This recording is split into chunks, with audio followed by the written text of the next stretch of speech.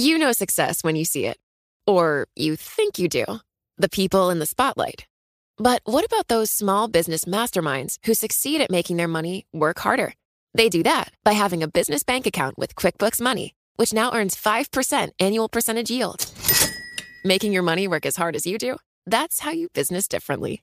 Learn more about QuickBooks Money at quickbooks.com/5APY. Banking services provided by Green Dot Bank. Member FDIC. Only funds and envelopes earn APY. APY can change at any time. It can be hard to see the challenges that people we work with every day are going through. I'm Holly Robinson Pete. Join us on The Visibility Gap, a new podcast presented by Cigna Healthcare. Download it wherever you get your podcasts. From Silicon Valley to Wall Street, the promise and perils of artificial intelligence are playing out on the world stage. But what will the next phase of AI adoption look like? Which companies from big tech to startups will dominate? And where do the risks and unintended consequences lie? I'm Emily Chang. Join me at Bloomberg Tech in San Francisco, May 9th, to answer many of the industry's burning questions, alongside Snap's Evan Spiegel, Xbox President Sarah Bond, OpenAI's Brad Lightcap, top researcher Dr. Fei-Fei Li of Stanford, and many more. More details and just a few tickets left at Bloomberg.com/TechSF. I'm still waiting for some sort of logical explanation for the number of sort of fake or spam accounts on Twitter. Elon Musk has to wait no longer. He can find the answers in the lawsuit Twitter has filed against him after Musk walked away from his $44 billion deal to buy the company. Joining me is Eric Talley, a professor at Columbia Law School. Eric, give us your take on Twitter's complaint here. The lawsuit's not terribly surprising. The lawyers for Twitter have come out of the box hot, and I think everyone expected them to. The relief that they're seeking, which is also not surprising, is a specific performance order, essentially compelling Musk to go through with the deal. And they would have asked for that regardless of whether it makes sense for Musk to end up owning Twitter or not, because that gives them the maximal bargaining leverage. If they were to get that order and he really doesn't want to own Twitter, he can, try to bargain his way out of it in exchange for a significant settlement payment. So the relief that they've sought is exactly what everyone predicted they would seek. What they have attended to doing in the complaint quite effectively is to make sure that they are beginning to state their case about how Twitter has all along been duly compliant with its obligations under the merger agreement, in contrast to Mr. Musk's contention that they have not been forthcoming in delivering of data. I think a lot of people doubted Musk's assertions on this, and the complaint sort of lays out a little bit more that many of Musk's demands for data were actually met by Twitter, and he essentially kept escalating them and making them more frequent, not even really reviewing what they had already given him until the point where they basically said, "Now we're not going to give you any more. We've got to protect the information of our clients and customers," and so forth. So I think that was important because it was going to be important for Twitter, even though they're the plaintiff in this lawsuit, to be able to fend off arguments from Mr. Musk that Twitter was in breach first. I don't view the complaint as being withering or sarcastic, but it did go out of its way to place excerpts of various tweets and responses, including poop emojis, in the complaint itself. Largely, I think, just to signal how exasperating it has been to deal with the Musk team on this, particularly as it became more and more apparent that Mr. Musk was really just looking for an escape hatch to try to dive out of and try to find some pretextual reason not to go forward with the transaction. It says Musk apparently believes that he, unlike every other party subject to Delaware contract law, is free to change his mind, trash the company, disrupt its operations, destroy shareholder value, and walk away. Yes, so that is a fairly strong statement in the complaint, and then it's followed up very close to the end of the complaint with a one sentence paragraph that says something to the effect that, Mr. Musk must believe that his entire process with Twitter must be just some elaborate joke. And I think that is an important set of inclusions into this complaint, because when it comes right down to it, the Delaware courts are the top business court in the country, and for good reason. They have a reputational stake in saying, look, we take contracts and contractual obligations seriously. And if you're cavalier or unserious about getting into a significant deal and then expect to essentially waltz away into the sunset with no repercussions, you're in for a fairly unpleasant surprise. That Delaware at least would like to think of itself as the sentry that allows people to enter into contracts and feel comfortable that the other side's going to live up to their obligations because a Delaware court is standing there ready to enforce them. And so I think that some of the more animated parts of this complaint really are designed to tap into what everyone sort of believes that Delaware prides itself as being, the business law court that you can rely on, that is going to be willing to, make those difficult decisions to say, yeah, we're going to either force someone to go through with this contract or have them see significant repercussions if they don't. Specific performance is a big ask. Do Delaware courts often order specific performance of a contract like this?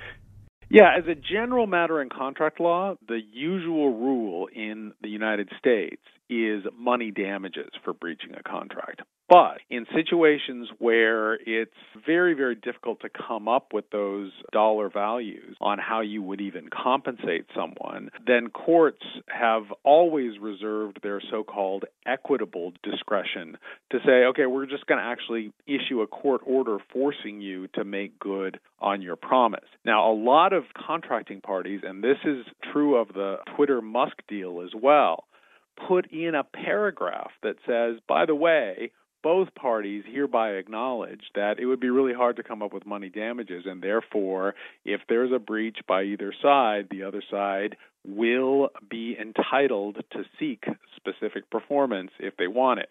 Now, there's kind of an interesting question about whether that kind of provision has an effect on when and under what circumstances a court will say, okay, we're going to take their invitation to do it. Some courts just say, no, this is up to me whether to do this as a judge. But the Delaware courts have definitely been willing to look at a contract, take those representations that are in the contract and say, okay, yeah, we are now more willing to enforce this contract with an injunction as opposed to money damages.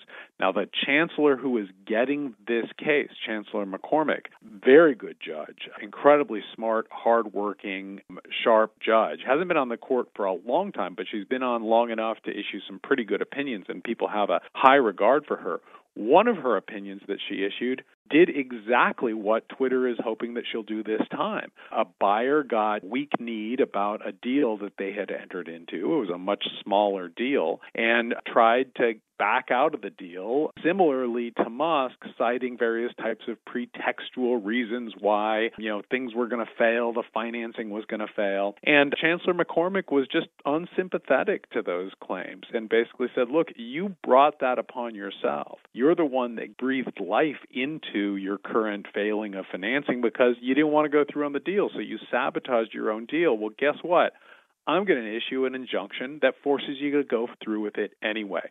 So I think that the draw of Chancellor McCormick hearing this case, that was probably welcome news to Twitter, probably another source of a concern and a headache to Mr. Musk's attorneys. Matthew Schettenhelm, a litigation analyst for Bloomberg Intelligence, gives Twitter a 60% chance to win specific performance. What do you think the chances are? I think the chances are at least that, and I would say that the types of situations that could derail specific performance, I think, are fairly remote here. The one issue that could cloud things up a little bit is how does that injunction get administered? Even when a court is inclined to issue a specific performance decree, it doesn't necessarily want to sign itself up for a years-long babysitting service of the parties themselves to try to superintend and oversee the process of closing the deal. And so that can sometimes be a reason not to grant specific performance. And, in this instance, it's conceivable that a judge might say, well, boy, if I compel performance, do I then have to be the person who then wrangles all the banks into court and tells them that they have to lend on this deal? Maybe, maybe not. Chancellor McCormick didn't even bother doing that in the other case. She just said, you got to go out and get your financing.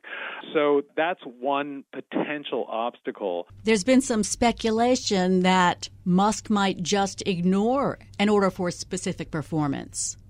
I doubt that is going to happen.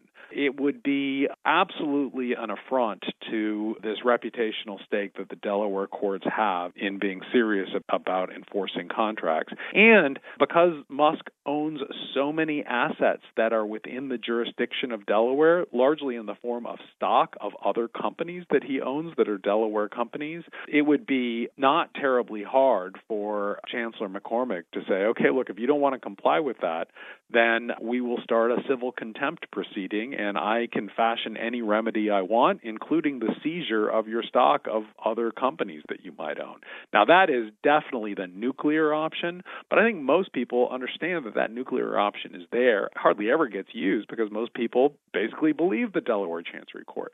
So, I think that there are some folks who are kind of discounting the likelihood of specific performance because they just think Musk is going to ignore a specific performance decree. I don't really share that concern. I think that if the decree comes forward, he's going to comply with it, and it'll be pretty clear that it's going to be in his best interest to comply with it. But does Twitter really want Musk to take over the company, or at that point, would they come to some kind of agreement, some monetary agreement? That, I think, is exactly the end game here. It may be, but we don't know for sure. It may be that the vanity purchase that Elon Musk was interested in April is still a vanity purchase that he's interested in, and he's just trying to get a better price. And if that's the case, then the settlement will take the form of a recut deal. One of the things that is starting to push kind of in opposition to that possibility is the fact that the relations between pretty much everyone at Twitter and Mr. Musk have so soured that it's unclear whether, if you were to take hold of Twitter and go into corporate headquarters one day, there'd be anyone left to work with him. So it may well be the case that he doesn't really want to own it. If he did, it would be in even worse shape because everyone would be bailing and jumping ship, and it may just be better to keep it in the hands of the distributed public investors at this point. And if that's the case, then Twitter will be armed with a specific performance decree. But they will sit down and bargain with him and say, okay, now that you know what the disagreement point is here, right, that if you don't agree to a hefty settlement with us, we're basically going to enforce this against you. That is essentially going to loosen up the purse string of a settlement payment that Elon Musk would be then willing to pay to just walk away and wash his hands entirely of this unpleasant episode. Finally, Twitter says it can do this trial in 4 days. Is that possible? I mean, it's possible. Is it likely? It is not only possible, but this happens routinely in these expedited proceedings in Delaware court. And so one of the reasons that Delaware is so favored as a business litigation venue is not just because of the quality and the predictability of the judges, but also because they basically make themselves available in cases that are time critical to adjudicate these cases quickly to essentially render an outcome. And I think for Twitter, which at this stage is now sort of in this incredibly unpleasant state of limbo in which, people are quitting, there's uncertainty about what's going to happen, it's pretty clear that they want to move forward. And the 4-day trial for most of the facts that are associated with this case, probably is not unrealistic in any regard because quite frankly, many of the back and forth interactions in this case have, ironically enough, occurred over Twitter. So they're out there, they're publicly known. The one possible exception to this that Musk, alluded to, obviously in a cryptic tweet himself, was, whether that's going to open the Pandora's box of all the data feed inputs that Twitter has in order to determine what the nature of the alleged bot account problem is inside Twitter. I doubt it'll get that far. I suspect that the way that the whole spam account and bot account thing has evolved, and this is in the complaint as well, is that Twitter had a lot of discretion on how to deal with that data provision process. They were given that discretion in the contract, and the judge is likely just going to limit her attention to whether they abused their own discretion, and that's not going to require a deep dive into gigabytes, petabytes of data that are cited in the complaint. So, I think they're going to be able to do this in 4 days, but make no mistake, there are countless attorneys on both sides that are now gearing up for trial because this is going to happen quickly. They've got about 6 weeks before, things are going to get real in Delaware. Thanks, Eric. That's Professor Eric Talley of Columbia Law School. Coming up next, what has the January 6th committee proven so far? This is Bloomberg. You know success when you see it. Or you think you do. The people in the spotlight. Athletes, actors, artists. But what about the people behind the scenes? The ones who make it all happen. The lighting engineers, the sideline photographers, the caterers. They're small business masterminds. And if there's one thing they have in common, it's making their money work harder. That's why they have a business bank account with QuickBooks Money, where they are now earning a generous 5% annual percentage yield. Yes, 5% APY. Making your money work as hard as you do? That's how you business differently.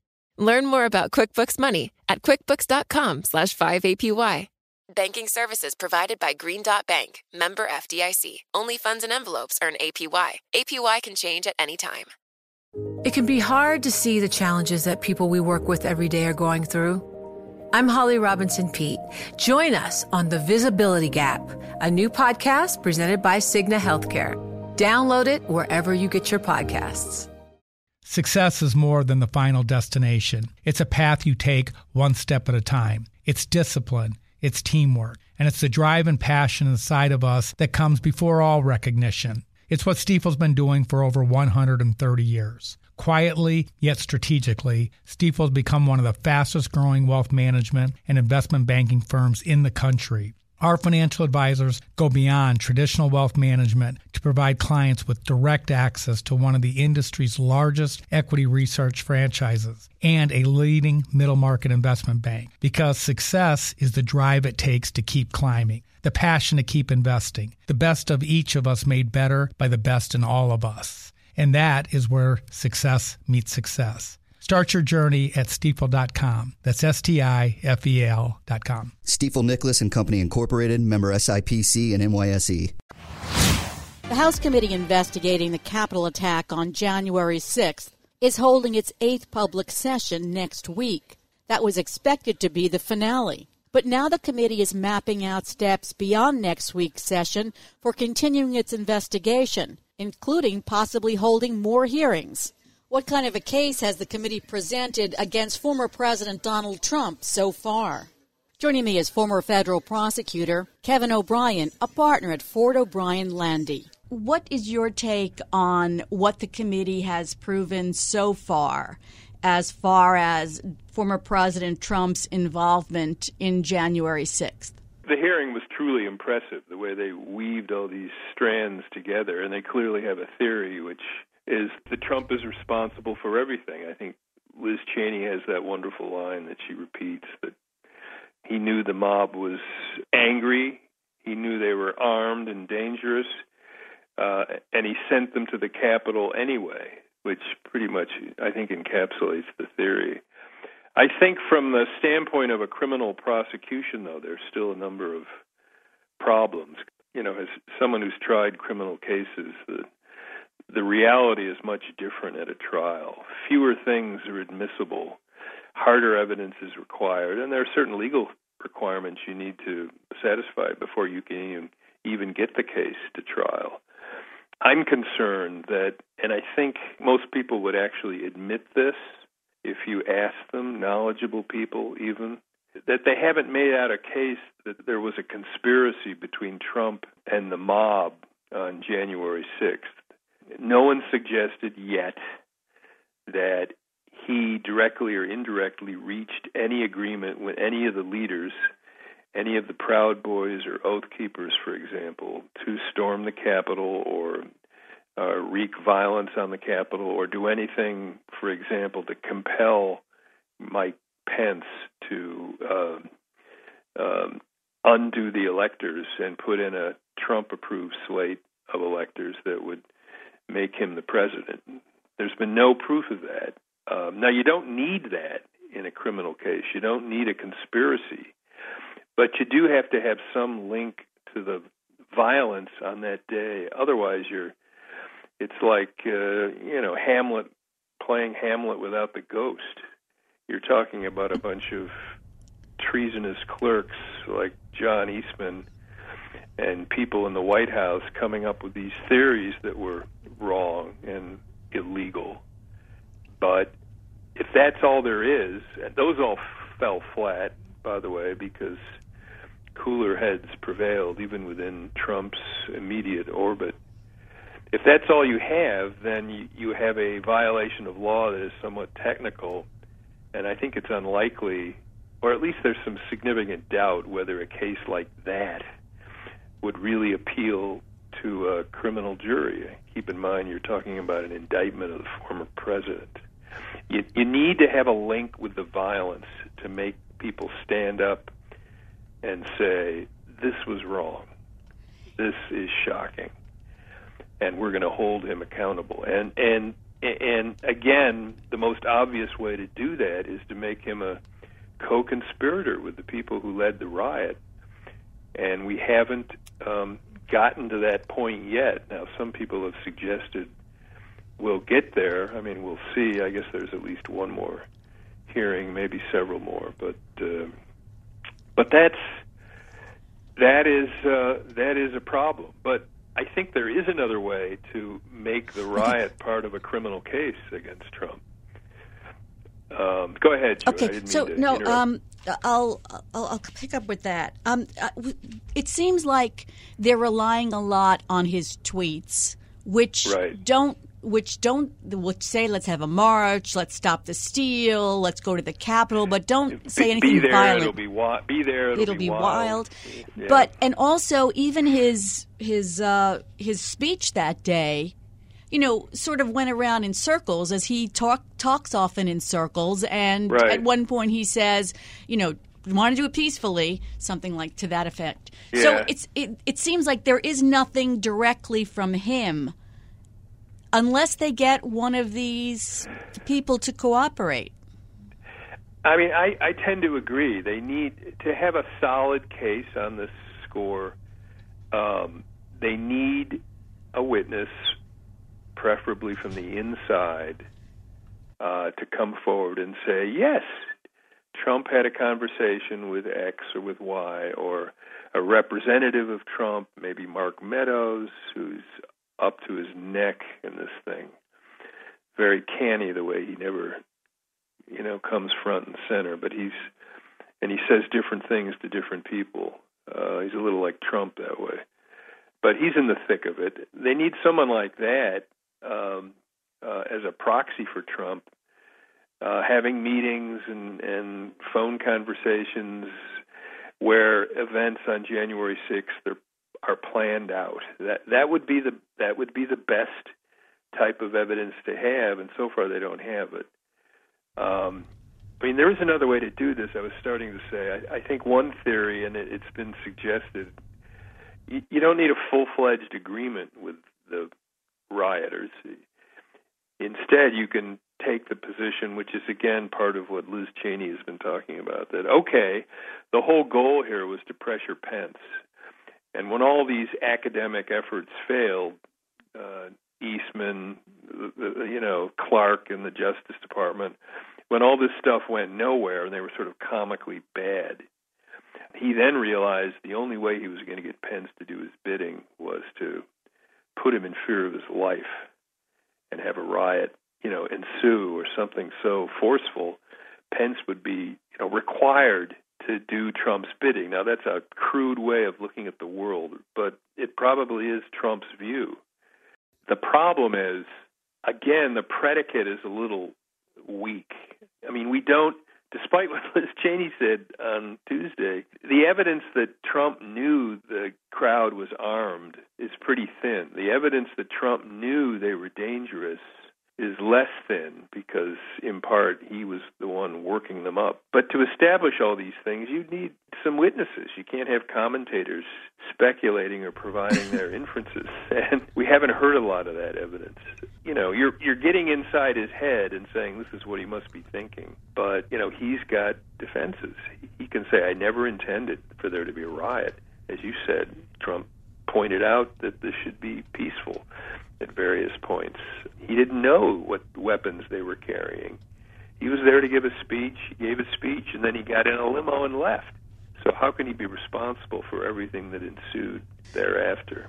Liz Cheney uses legal phrases at different points since the Right. beginning of these hearings. And on Tuesday, she said, basically, he can't hide behind the defense of being willfully blind, which is a legal term. So tell Right. us what she was getting to there. Well, she's absolutely right. There's a doctrine in the criminal law that you can show intent if you willfully disregard manifest facts which you know to be true, and those facts lead to criminality. A judge will put it to the jury this way when he or she gives that charge.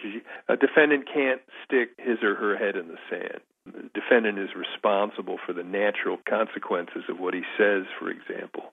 And if he knows that a mob is worked up and on the verge of violence, and he says certain inflammatory things, he can't turn around later and say, well, I never intended that they would go out and lynch X, Y, even in the absence of a clear intent. And that's what the conscious disregard charge is all about. And it's used all the time.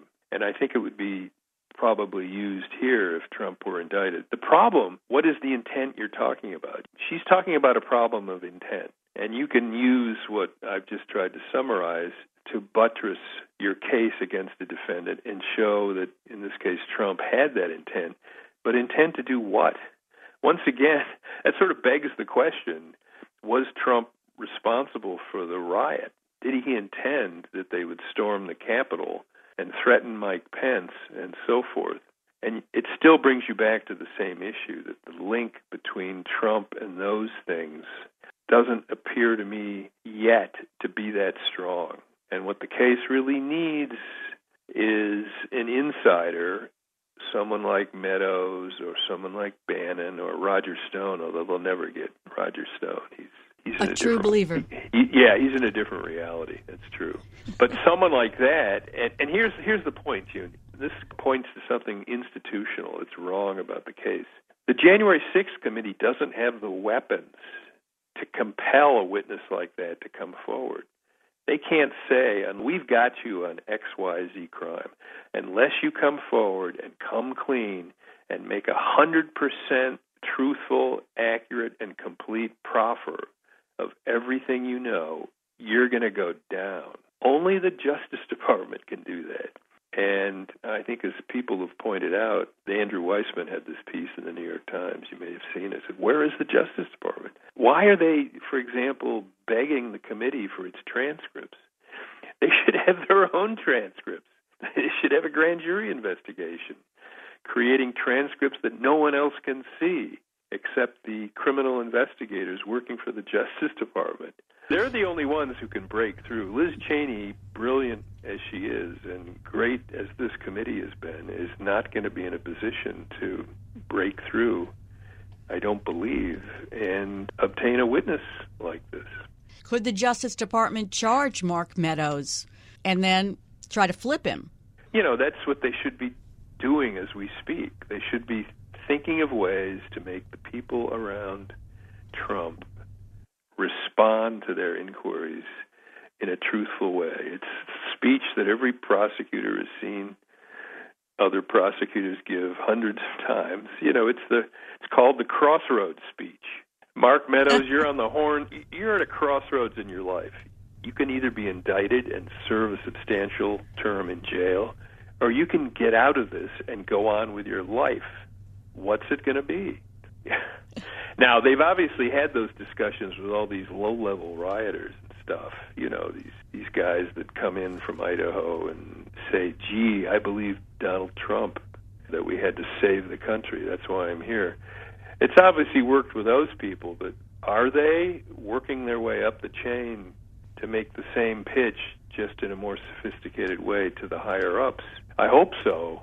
I hope Andrew Weissman is wrong, that they've been sort of sitting on their hands. But, it's going to be a challenge. I think this January 6th committee has been so successful, it sort of took the Justice Department by surprise. And now they're playing catch-up. And that's not a position they should really be in. They should be leading, which is typically what happens in these cases. Typically, the Justice Department comes in, they blanket the territory with grand jury subpoenas, and then they say to everyone else, back off. Grand jury secrecy. We can't tell you what we're up to. It's a violation of federal law. See Federal Rule 6E, grand jury secrecy. You got to wait till we're done. And that usually ticks off State Attorney General, ticks off the SEC. But that's the way it works in most of these cases. But evidently they're not doing that here. This does focus attention on the Justice Department and puts a lot of pressure on them. I want to read something that Larry Tribe said, and you tell me whether you agree.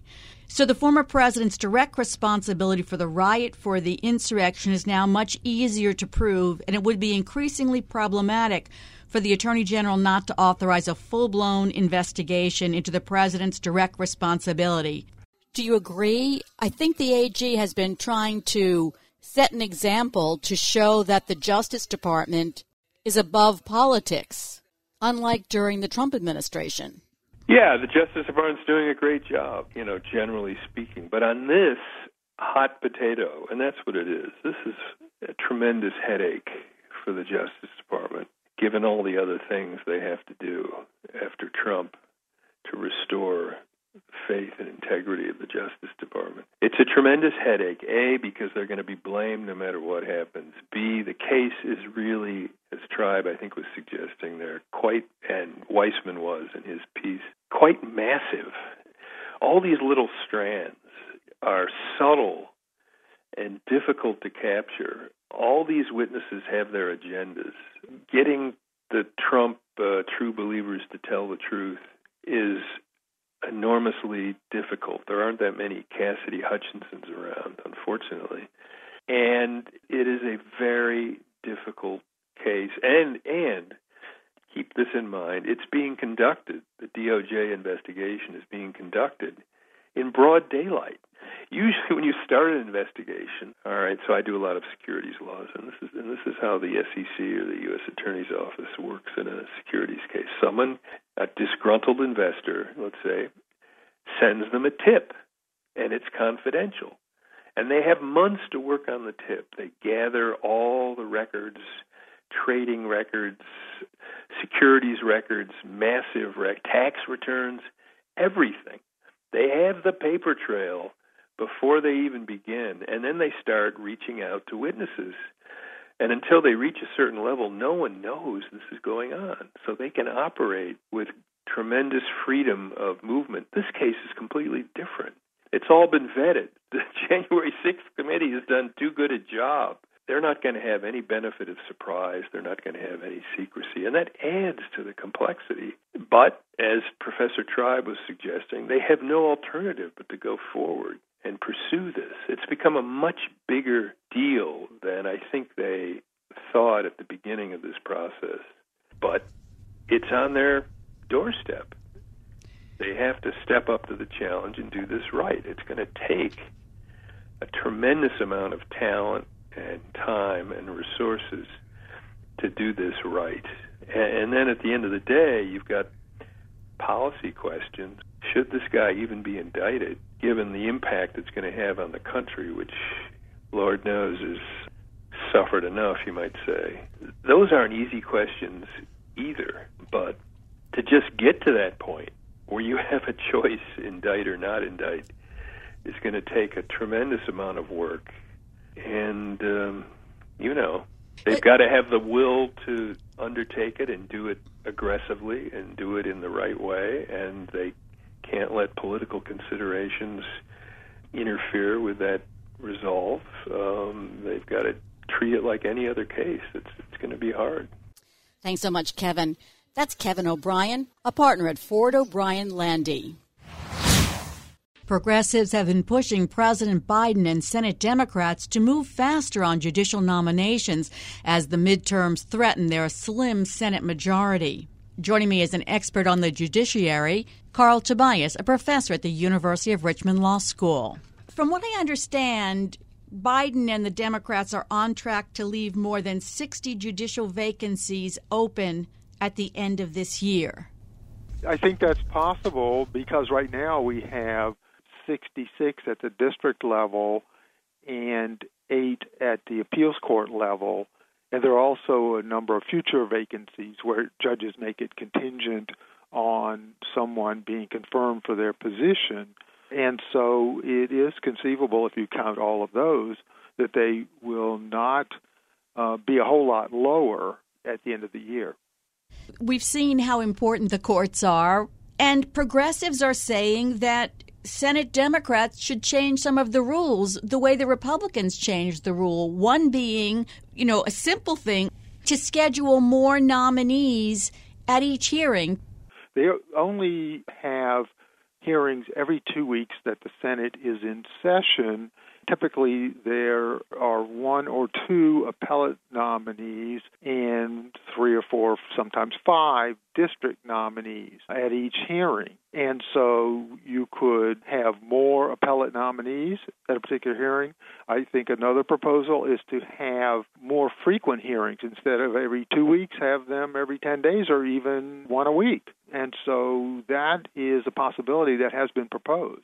Also, tell us about the blue slips, because progressives say let's get rid of the blue slips for district court nominees. Yes, that's another possibility. And I think Chair Durbin has tried to replicate what the Republicans did during Trump's time and essentially said what's good for Republicans when they have the majority is good for Democrats when they have the majority.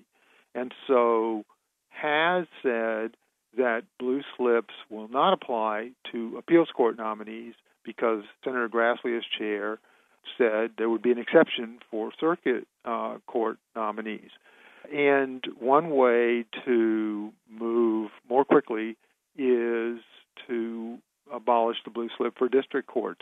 But so far, Senator Durbin has said no, and I think he knows that would drive the spiral downward even further. And so I think that's the problem for him. That's uncharted territory. It certainly would make it easier to nominate and confirm candidates for red states. And very few of those nominees have come from the White House so far. There have been plenty of vacancies in blue states, and that has kept the White House more than busy. Republicans have changed the rules for judicial nominations a couple of times. So why are Democrats so reluctant to change the rules when there's so much at stake? Why don't they make their own rules, especially when Lindsey Graham has sort of promised a change when the Republicans take over, if they take over? Well, and so has Mitch McConnell. He said that just about a week ago or so in Kentucky, that he will scrutinize much more closely than Democrats have the nominees if the Republicans take the majority in the midterm elections in November. And so you're correct. But Durbin also recognizes if that happens, that it could become even more draconian and the process could become even worse if Democrats were to use those kind of tactics now. So I think he's keeping his powder dry, but certainly he could schedule either more people on hearings or schedule them more often. It does put a strain on the resources of the Judiciary Committee, which are rather limited. But it would be possible to do that. And so we may see it. He hasn't said yet that he will, but he could. But the calendar is difficult now. If you look, I mean, most of August, the Senate traditionally has been out. They could stay later. When they come back at Labor Day from the August break, they'll want to go campaign because a third of them will be up, or there'll be open seats in their states, and so they will want to leave and may not come back till after the elections. But there also is the possibility of a lame duck after the November 8 midterm elections, and that could run all the way till early January. So there could be more hearings and more nominations and more confirmations then. Is there a problem with the Senate Majority Leader Chuck Schumer scheduling floor time, or can he do that if it's important? He can do that if it's important. Part of the problem or the slowness on the floor can be attributed to the limited time that Leader and the Democrats have. They basically come in on Monday evening and leave on Thursday evening, and so there's not a lot of floor time, and some of that is going to be used on legislation. But it is certainly possible. What isn't happening, which was a good tradition both sides followed, was when they come up to recesses to gather together a group of people who are on the floor and vote them through. But now you have to have a cloture vote, then you have to have the confirmation vote, so each nominee takes an hour, and then you have to have debate time, 30 hours of debate on appeals court nominees. And so there can be a bit of a logjam created, but they could take a week and devote all that week to putting people up on the floor. Is the White House presenting nominees that are less controversial in an attempt to get more through faster? I don't think so. Occasionally it seems as if some of the nominees are less likely to be considered controversial by the GOP than some earlier nominees. For example, magistrate judges like Judge Pryor for the Seventh Circuit, and then Dana Douglas, a magistrate judge for the Fifth Circuit, I think have strong experience and have been judicial system or been magistrate judges before. Though I think to some extent the people, for example, Judge Pan, who was nominated and had a hearing already, being elevated from the D.C. District Court for a vacancy on the D.C. Circuit. She is very experienced, was a Superior Court judge for 10 years, and then on the D.C. District Court for a short period. But she is the kind of nominee that we're seeing now, and as opposed to, say, someone who has been a federal public defender. So there's some of that, but I don't think it's very prevalent. And to some extent, they don't want to bring forward very controversial people, and I don't think they have. And so maybe there is some movement of what you're talking about, but it isn't large quantitatively or qualitatively. They're still all very experienced and often very diverse in many ways, especially experience and ideology. Justice Ketanji Brown Jackson is joining the court, and she's going to face a docket with a lot of highly controversial cases. Will she make a difference on the court? Because the 6-3, the supermajority, has been basically, controlling and doing what they want. Well, I mean, you are buying 30 years of time because she's 32 or so years younger than Justice Breyer, who was terrific justice. But I think her views are somewhat similar to his, and so I think she's likely to be a strong voice. But you're correct. The math is not very promising. And as Justice Brennan used to recognize and did so well, you have to get to 5. And so she is likely to be dissenting on a number of cases. But as she told the committee when she was confirmed, she will take each case on the law and the facts in the particular cases. So we'll see what kind of position she takes, but I expect she will be dissenting a fair amount with the other Democratic appointees, Elena Kagan and Sonia Sotomayor. So with this last term, where the Republican supermajority did away with the constitutional right to abortion, continued knocking down the wall between church and state, took away power from the EPA to curb climate change, put more guns on the streets in major cities. Is there more movement, you think, to expand the Supreme Court? Well, I think there's discussion and talk about that. The president, I think, has said that he does not want to expand the Supreme Court. They had a commission. The commission had a lengthy report but didn't make very strong recommendations. But I think there is some more serious discussion, for example, of term limits, and there are questions about whether that could withstand a challenge. We'll just have to see. But I do think the rulings we saw, especially the abortion ruling, but others that you just talked about, are on the minds of many Americans, and certainly Dobbs is an issue for much of the American population, which does favor the possibility of legal abortions. And we have many issues to address in that area. Thanks, Carl. That's Professor Carl Tobias of the University of Richmond Law School. Coming up, Steve Bannon's trial starts on Monday. This is Bloomberg. And that's it for this edition of the Bloomberg Law Show. Remember, you can always get the latest legal news on our Bloomberg Law podcasts. You can find them on Apple Podcasts, Spotify, and at www.bloomberg.com/podcast/law. I'm June Grosso, and you're listening to Bloomberg.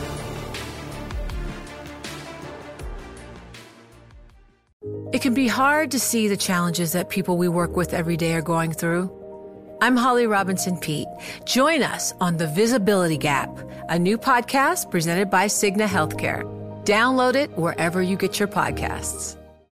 Join Bloomberg in San Francisco or virtually on May 7th for The Future Investor, Data-Powered Transformations. This 2024 event series will examine how data is not only playing a pivotal role in investment decisions, but serves as a driving force behind the construction of innovative, investable enterprises. This series is proudly sponsored by Invesco QQQ. Register at BloombergLive.com/futureinvestor/radio.